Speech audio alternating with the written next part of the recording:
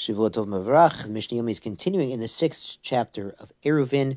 Yesterday we learned that if somebody forgot to join the Eruv, meaning they did not contribute food or money towards the food to join in a shared supply of food that was put into one of the houses in the courtyard, then they can't take part of carrying in or out, but they could give up their property rights to the other people in the courtyard to still allow them to carry, or vice versa. The other people in the courtyard could give up their rights to the one guy, the one family that forgot to join the Eruv. So now here in Mishnah Daled, we learn Me'ematai Notnin Reshut. From when can he give up his rights? Beit Shammai Omri Mibod Yom. Beit Shammai says it has to be still daytime on Friday before Shabbos begins. Beit Hillel Omri Mishecha Shecha. Beit Hillel says even after Shabbos. The Barner explains, based on the Gemara, the difference of opinion here is what is he actually accomplishing? According to Beit Shammai, it's a kinyan.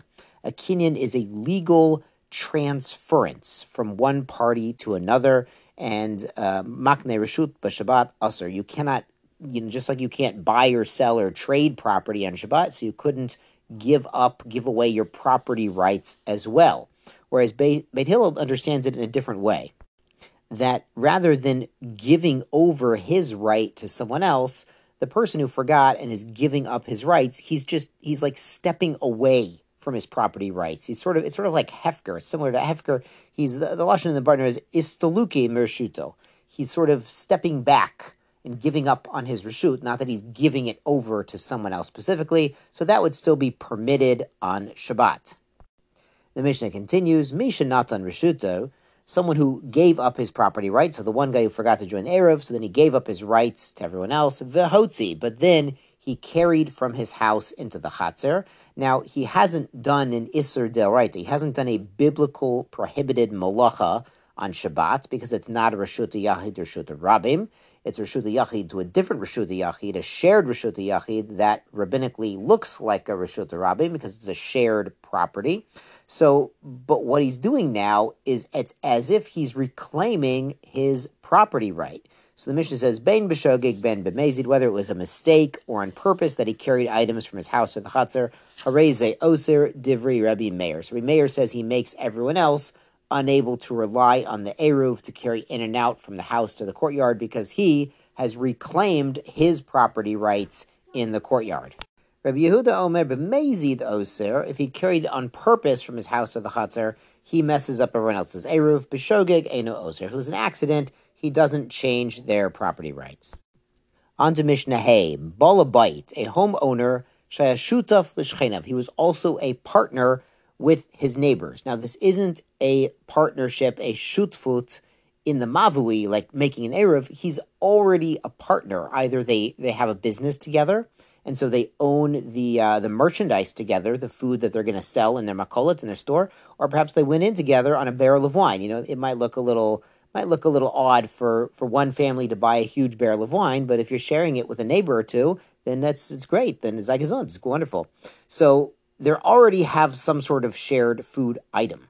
So the Mishnah explains, Lazeh b'yayin v'lazeh b'yayin. If his neighbor on the right, he shares a barrel of wine, and with his neighbor on the left, he shares a barrel of wine, einam tzrichin la'arev. They don't need to make an eruv. Now this is where these houses are all opening onto the same mavui, so they're not going to be making an eruv. They don't need to make an eruv with this wine because lamais they already share this wine together, and even if it's in two different barrels or two different bottles, it could all be mixed together. But the Mishnah brings a variation. Lazeh b'yayin, if he shares with the neighbor on the right a barrel of wine, lazeh b'shemen, he shares with the neighbor on the left a barrel of oil, tzrichim la'arev. They have to make a separate eruv. In this case, really, it's a shitufe mavut. They'd really have to set aside a different food that all three of them shared in order to allow carrying in the mavui, in the common alley that's outside of all of their homes, because really wine and oil don't mix, so they couldn't technically put them together, and all three of these families share one common food. They need to have a separate food set aside for that.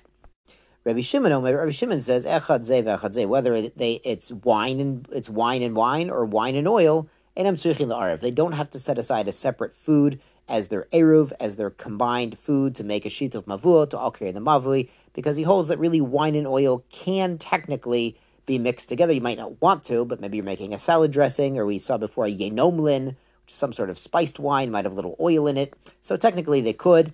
The Barner here points out something important, that we are talking about a shituf mavui made with wine or oil or the like, but not with bread. He says if you use bread, bread is more chashuv, more important, and so then you wouldn't, if you make a shituf mavui using bread, you wouldn't even have to make an erev chatzerot.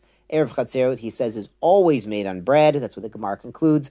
But the shituf mavui and the erev techumin could be using other foods even. So if they used bread to share their mavui together, they wouldn't even need to make a erev chatzerot. But if you use something else, then they still need to make an erev chatzerot on the bread. Yashar kochachem, be well.